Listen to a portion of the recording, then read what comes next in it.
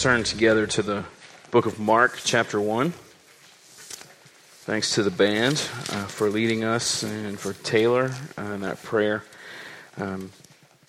Lent has a darkness to it, and it's supposed to be heavy, and so it's awesome that it can be heavy, but that we also know the end of the story, which kind of always energizes us in a very good way. As you go to Mark 1, let me remind you that this Friday night is a parenting workshop that we've had on the calendar for a while, and it'll be here at Grace. It'll all be in the fellowship hall on Friday evening. This week, we'll send out an email. We probably will ask for some commitments, because that helps with two things. One, there will be food, so we need to know how many fillets to have prepared. Or it might not be fillets. That's my disclaimer. There's a chance it won't be.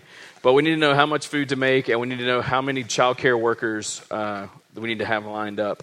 And so it is, as much as, I know everyone hates committing to things, but we're going to ask you to do that. And those are the big reasons right there. So we can have enough food and have enough child care lined up. And the topic is going to be something we're not going to blast this one out there on social media and try to use this as an opportunity for you to bring your friends who are parents and that kind of stuff. There will be some where we will do that. We'll try to use it as a chance to make connections. This one is a little more in-house, and this is why. We're going to be talking about what kids need in their development in terms of how they relate to people of the same sex and people of the opposite sex, and how that forms over the course of their growth. And that begins with what do they need from dad, what do they need from mom, and how that changes at different points along the way, so that whenever they are all those connections and ideas and everything is being formed as they are growing up, how do you produce adults who have a healthy understanding of who they are and who other people are and what those relationships are supposed to look like? And so it's everything from sexuality to interpersonal relationship skills to the kinds of bonds that we form and that kind of stuff, for everything to form as God has designed and intended.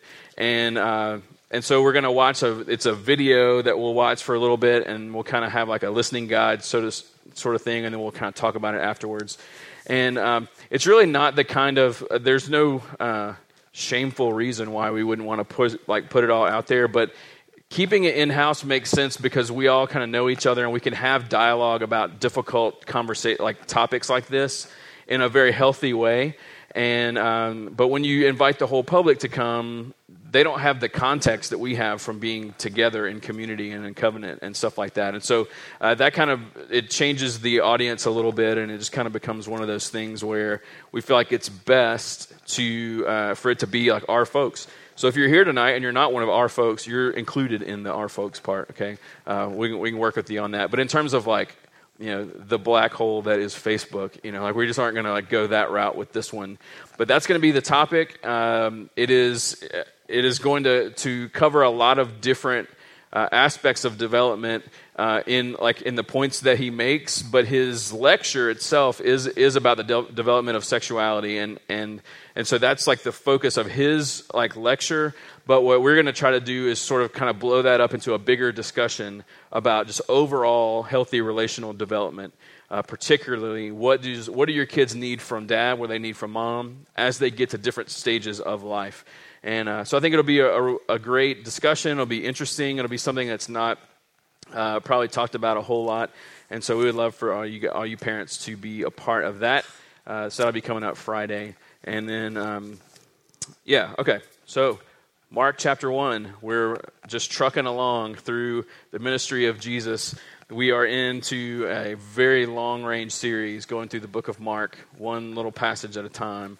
And we come to the calling of some of his disciples in the text. And so let me read it, and then we will kind of pick it apart just a little bit. Starting in verse 16 of Mark chapter 1. Passing alongside the Sea of Galilee, he saw Simon and Andrew, the brother of Simon, casting a net into the sea, for they were fishermen.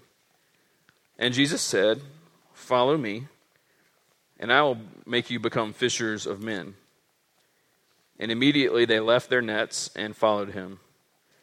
And going on a little farther, he saw James, the son of Zebedee, and John his brother, who were in their boat mending the nets.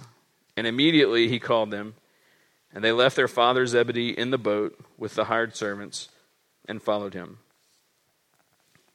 So, what does God want us to know? What does God want us to do?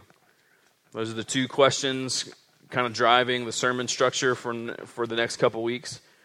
That every time we open the Bible, every time we take this book that is not like any other book, it's a very special book, and we open it, we go to a passage.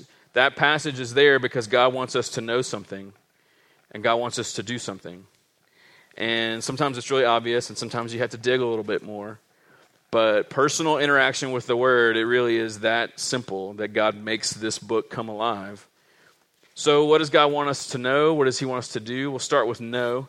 I pulled out just 4 things. You probably see more than I do in this. One thing that he wants us to know is to see the pursuit of Jesus in this. Like Jesus, as a rabbi, like the custom was that disciples would come to the rabbi. But here we have him going to find these guys. Now these were guys that he had met like maybe as much as a year earlier.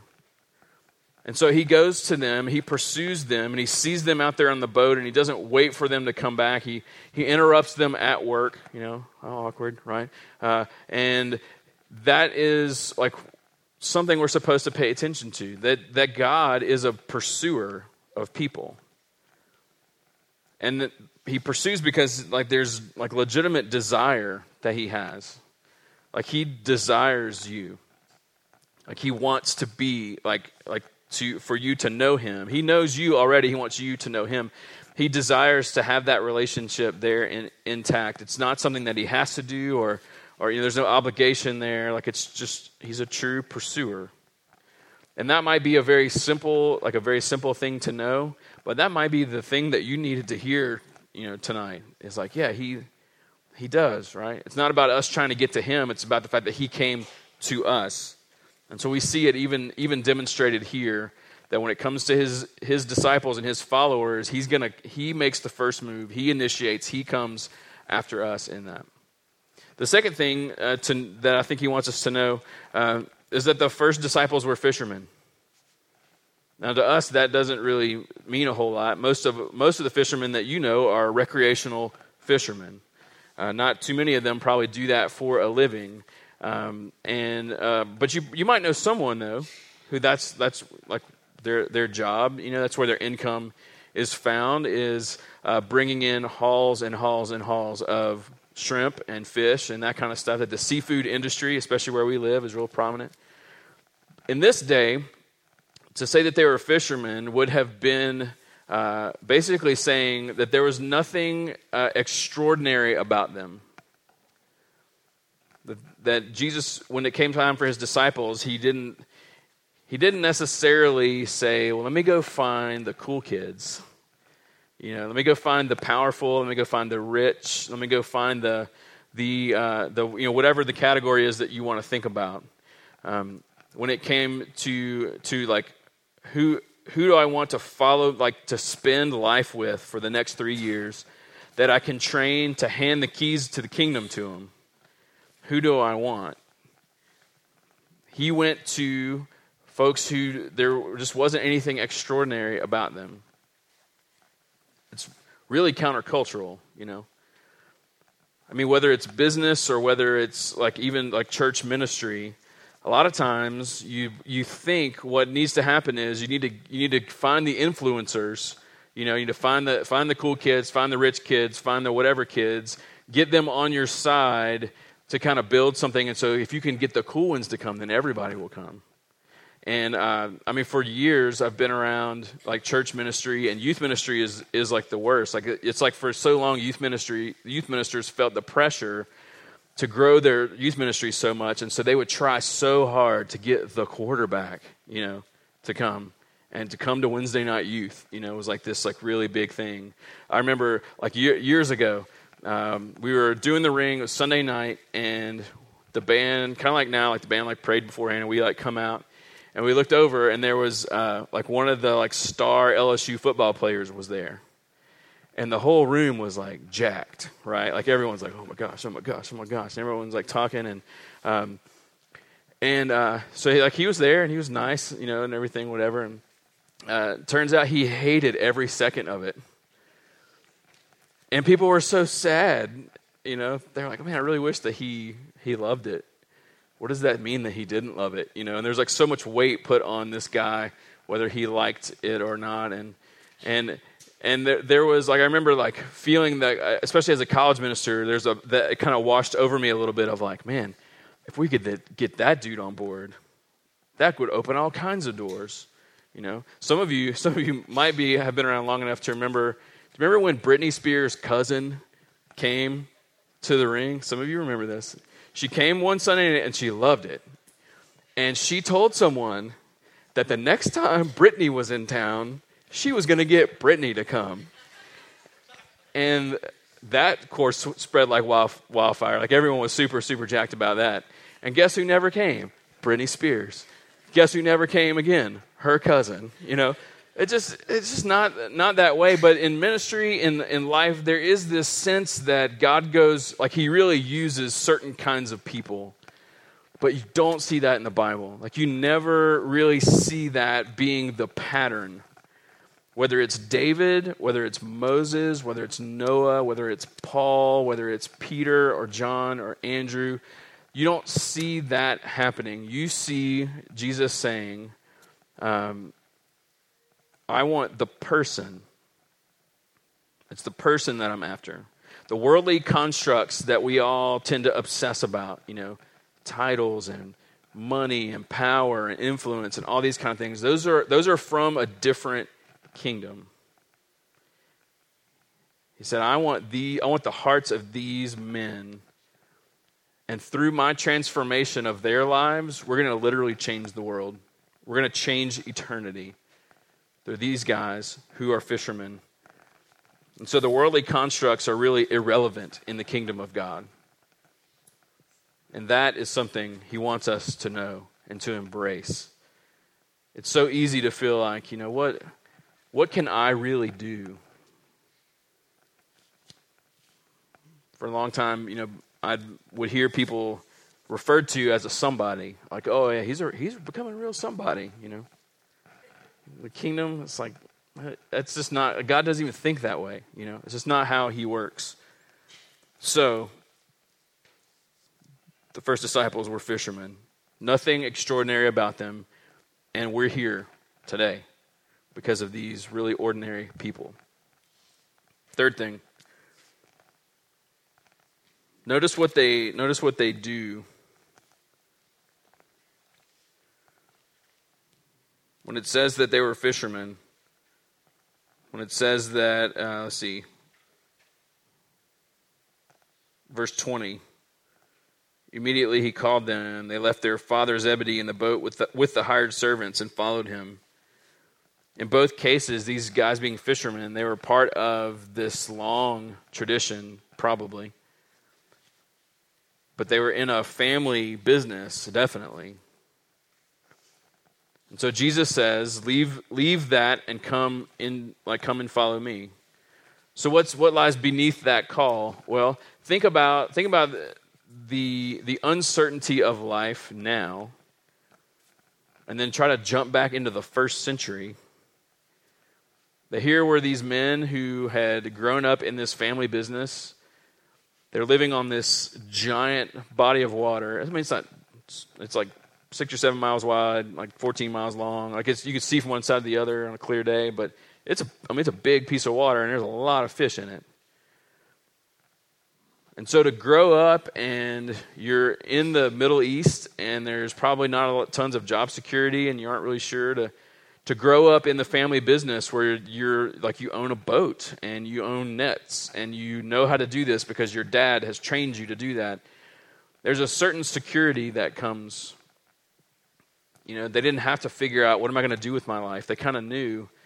And as much as that might like make you feel really cramped, and restricted as a person, to them it was probably, there was probably a ton of security in that. And it was probably very, very familiar to them.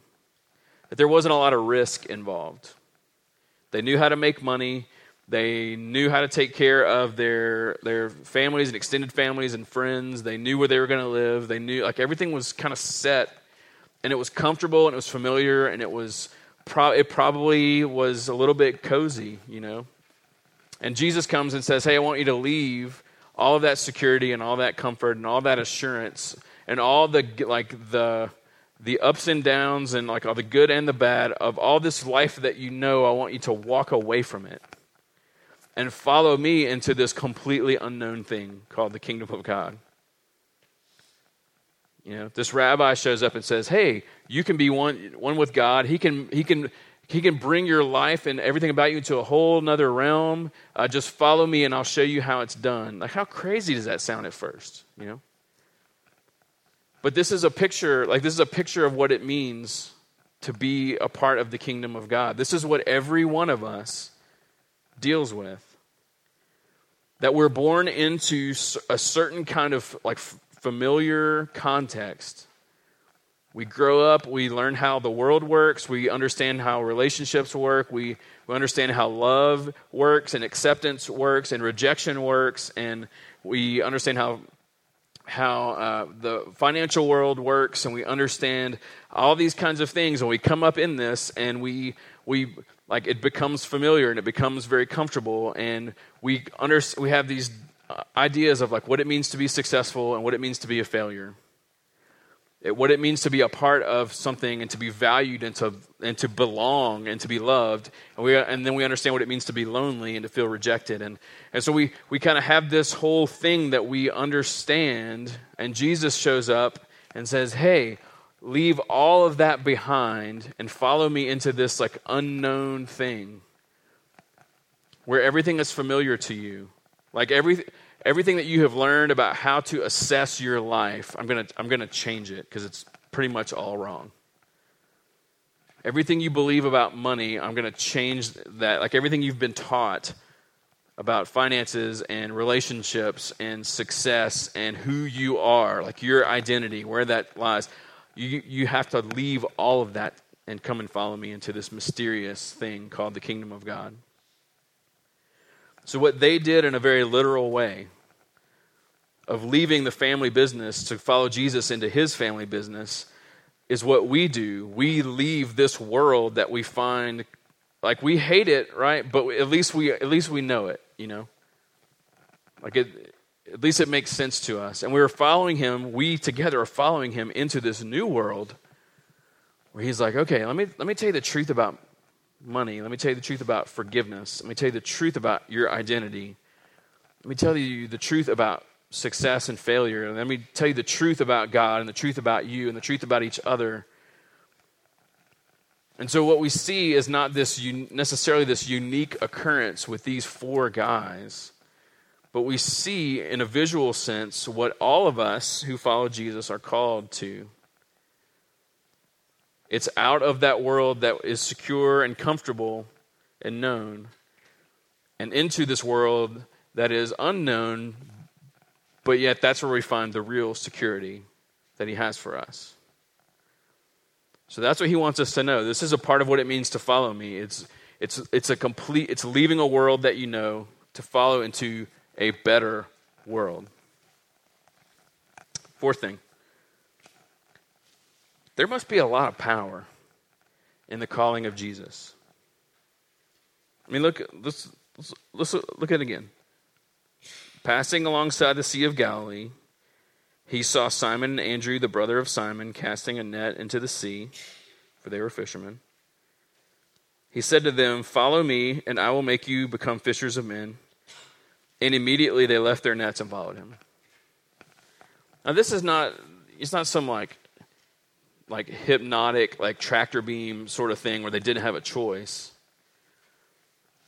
This says a lot about the one making the offer. Like the one who is inviting them into something. This rabbi was not like other rabbis. There's a power in the call of Jesus on our lives. When he says, come, Similarly, next says, and going on a little farther, he saw James, the son of Zebedee, and John, his brother, who were in their boat mending the nets. And immediately he called them, and they left their father Zebedee in the boat with the hired servants and followed him. That there's power in the call of Jesus because of the one who's doing the calling. Like when we sense, and whatever you understand by the word sense, but whenever there is that like movement of God in our lives, it's about the one who's doing the moving. That's power there. So, Jesus went to them. They were ordinary men that changed the world. They left a world of comfort and familiarity to follow him into the unknown because of the one who was extending the invitation, because he is better. So what do we do with that? Do we look at that and do we dismiss it as being like, well, that's their story. What's my story? Yes, but that statement can go one way or the other. That's their story. My story. What's my story? We can assume that our story is different, or we can look at our story and say, yeah, that's another way of telling my same story. It's also easy to look at this as like what it means to come to faith in Jesus for the first time. And there's more to it than that. So what does God want us to do? One thing is to make a clear severance from the kingdom of the world to follow him into his better future. Like that we're not letting anything keep us tethered to the very thing that we've been rescued from.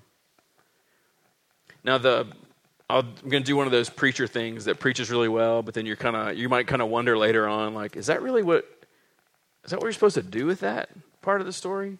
And I don't really know, but I'm just going to do it anyway because I think it makes a ton of sense. Notice verse 18. Immediately they left their nets and they followed him. Verse 20. Immediately he called them. They left their father Zebedee in the boat with the hired servants and they followed him. So one set of brothers leaves their nets behind. The other set of brothers leaves their dad behind. Like to follow Jesus, if the nets and their father, let's say that they represent ties to that old familiar life that he is calling them out of, I think there's some significance to the fact that they dropped them, So I'm going to walk away from this. That in our following of Christ, there are things that can keep us tethered to the world from which we've been rescued. And maybe we don't even realize it, That there are these patterns of the world that we are in. And we're trying to be transformed by the renewal of our mind. But are there possibly things that are keeping us tied to that from which we've been rescued? There's some examples that I've used in the last couple of years, and I hadn't really thought about them in the same context, but I'm just going to bring them back because I think that they're relevant. Like one of them is like just the busyness of the world around us, like our schedules and just being like our schedules being very maxed out, but also just the internal, like just 1,000 miles an hour that goes on in our minds. I mean, how many nights have you tried to go to sleep and you can't? And it's not because you're not physically tired. It's because your brain is just like the hamster is just running, right? That we're so busy. There's so much so much to do, so many things to take care of. Even in seasons where you're not really worried or anxious about things, there's just a lot that's there. And it's very easy to kind of let that schedule fill up, and it fills up, and it fills up, and it fills up, and it fills up. And so perhaps God, knowing that life is going to be busy, and in some ways it's not any busier now than it used to be, but maybe there's some uniqueness. Here he's given us this gift of the Sabbath. I've taught on it. Groups have talked about it. Like, we've talked about this a ton. You can go back and listen to podcasts on it. But he built a day into the rhythm of Israel's life. And really, he's built a day into our life as well. Could that be a way of him keeping us from being tethered to the wrong kingdom? Is it possible to walk away from the kingdom of the world into the kingdom of God, but yet we're still kind of hanging on to some things? And one of those things is just the clutter and chaos of our lives. Maybe he's like, okay, so my people, you're going to take a day. And that's going to keep that tie cut. It's going to keep it severed. It's going to remind you of whose kingdom you're in now. And I'll help you order those other 6 days. I'll help you get it done. In my kingdom, that's how it works. His economy is very different than our economy. So could the Sabbath be a way that we drop our nets and walk away from those things of the old kingdom? Another one would be tithing. Could it be that the tithe? And look, we're not in a great financial place as a church. Many of you know that. We're struggling with this, and it's like we're praying about it. We're trying to figure out what's going on. It's not like a uncovered topic. There's a station over here, and you may see people going. The prayer requests happen there, and sometimes that's how people will tithe to the Lord. But could it be the tithe is something he's given to us as a form of dropping our nets in relation to how we view money and the kingdom that he's rescued us from? He's brought us out of a kingdom that really is driven by greed and identity in our possessions and all that kind of stuff. Could the tithe be a way that he's like, no, we're just going to keep those, we're going to keep that in the old world? Could that be what helps us live fully in the kingdom? Could it be that a part of what we are wishing would be unlocked and unleashed in us, that the unlocking and unleashing could come from severing that tie and letting the tithe teach us how to relate to our money correctly? Another one is fasting. Lent is a season of fasting, and I know that there's plenty of us in the room who are doing the journey with Brady and Sarah, and just that whole thing. And a lot of people are doing other kinds of clean eating or some sort of abstaining from something or whatever. And could the idea in fasting be hey, maybe God knew you're going to have a weird relationship with food, or you're going to have a weird relationship with some sort of substance, some sort of thing, So I'm going to build fasting into the disciplines of my people as a way of keeping you disconnected from the patterns of the world. I don't want you, you have to have walked away. There's a part of you that's going to want to keep one foot in that world. And so we're going to make sure that doesn't happen.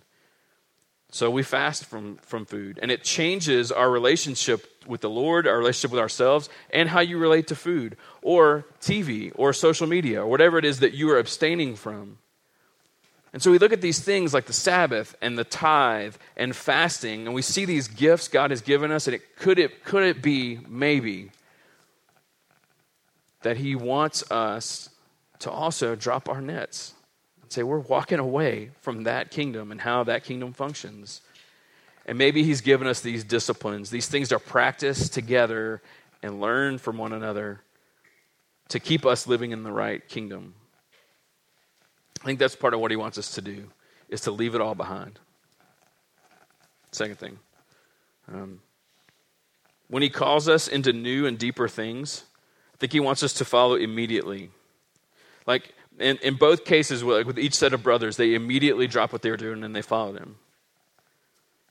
Now, that doesn't mean we're supposed to be make a rash decision or be real unwise or anything like that. But there is an immediacy about what has happened. So these occurrences were probably a year after they first met Jesus. This wasn't like their very first encounter with him.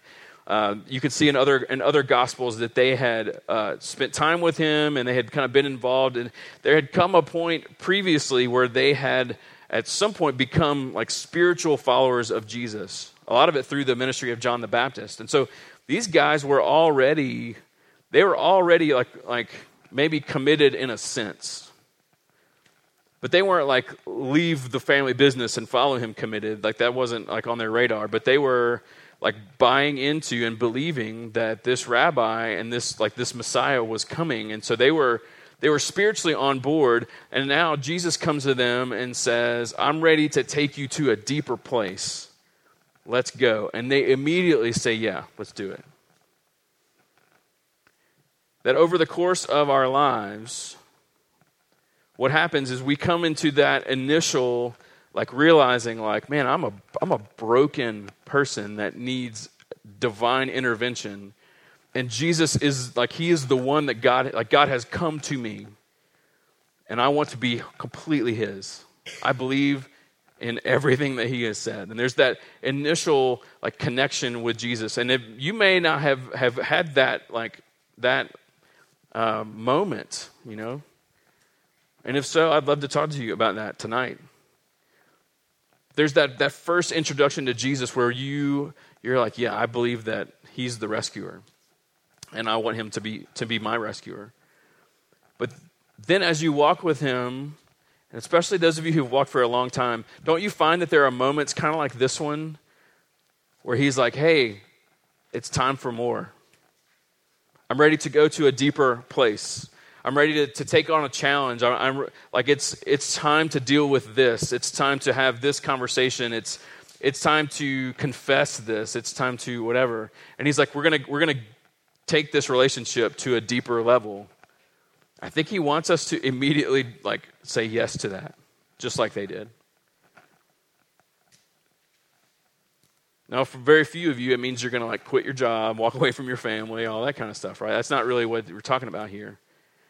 It's not about that. It's about saying yes to what Jesus is like calling you into. And so as he calls us deeper, I think what we're supposed to do in response to this is to see their example.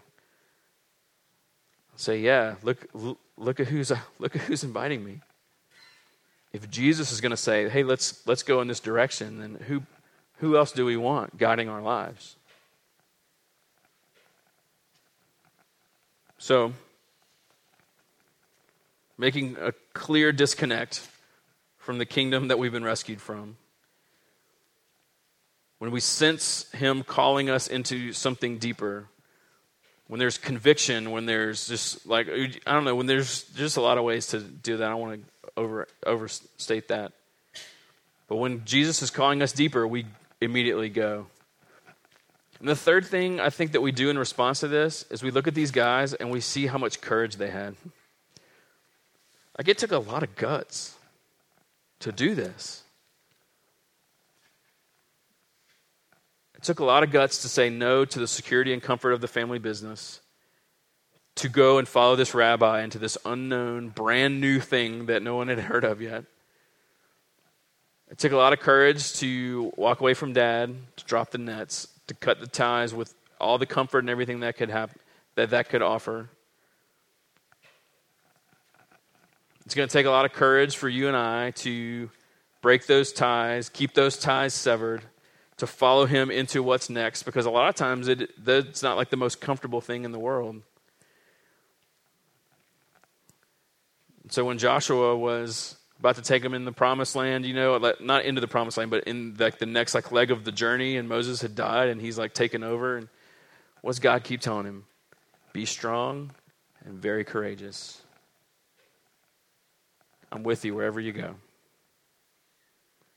If we're going to follow the example of these men, I mean, these men who, like, if you follow the trajectory of these four, they've literally changed the world, and we're here because of them. It took a lot of guts. Whatever he's calling you into is going to take a lot of guts. And so as he is calling us, that we ask him for help in being strong and being very courageous, being reminded that he's with us wherever we go. So where does it land with you? I have no idea. But I bet you kind of do. I bet there's a lot of us in this room you've just kind of felt the stirring of the Lord in some specific ways. Sometimes it's a feeling. Sometimes it's just an idea that just keeps coming and coming and coming and coming. Sometimes it's a verse that you just wish you could forget, but you can't. A song lyric, like the earworm kind of thing, where you just can't get that particular lyric out of your brain. Be something that you've been saying no to for a long time, and perhaps these are the days when he calls you and you say immediately, yes. You ask him for courage, and he helps you. So how this applies to you, that's between you and him. We're gonna do what we do here, which is respond in a couple of different ways. These steps are open for you. If physically coming and kneeling and praying is helpful, that's cool. We're gonna be singing. Taylor's gonna be serving communion, and a part of stepping to the table is, again, I say this a lot, it's the acknowledgement that Jesus has what you need. He is what you need, and he's offering that to us. That in order to follow him more deeply and to say yes to what he's calling you into, you're going to need his grace, which he is freely offering to you. And so we're going to kind of just move in and out of those three responses before we close our time. Let's stand together. Let me pray for us.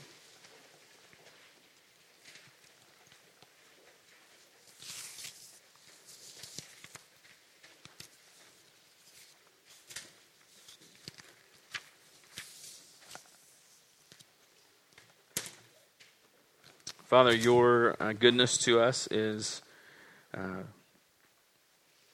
it's clearly seen in many ways, and it's mysterious to us in a lot of other ways. And I'm thankful for both.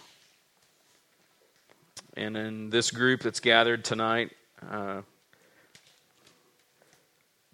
it's amazing to think that you are a big enough God to be able to know what each of us needs,